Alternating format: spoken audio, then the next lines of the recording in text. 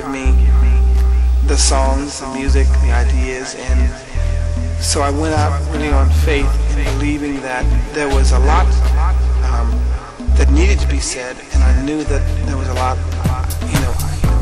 I wanted to say.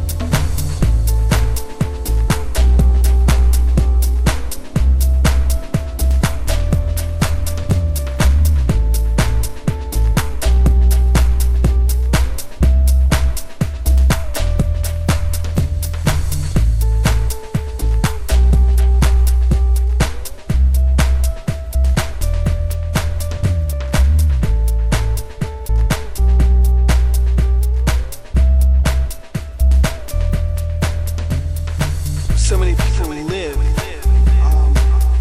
in a past, whether it be in a time where they've, where for them segregation was legitimately a great thing to do, and racism and just whatever the evils of the world were, they wanted to kind of live and celebrate those things. And then there's the other group that, spending most, their lives living in a future paradise. Living in a time or living in the spirit of the day when people will be one, when all of what has been prophesied becomes the reality.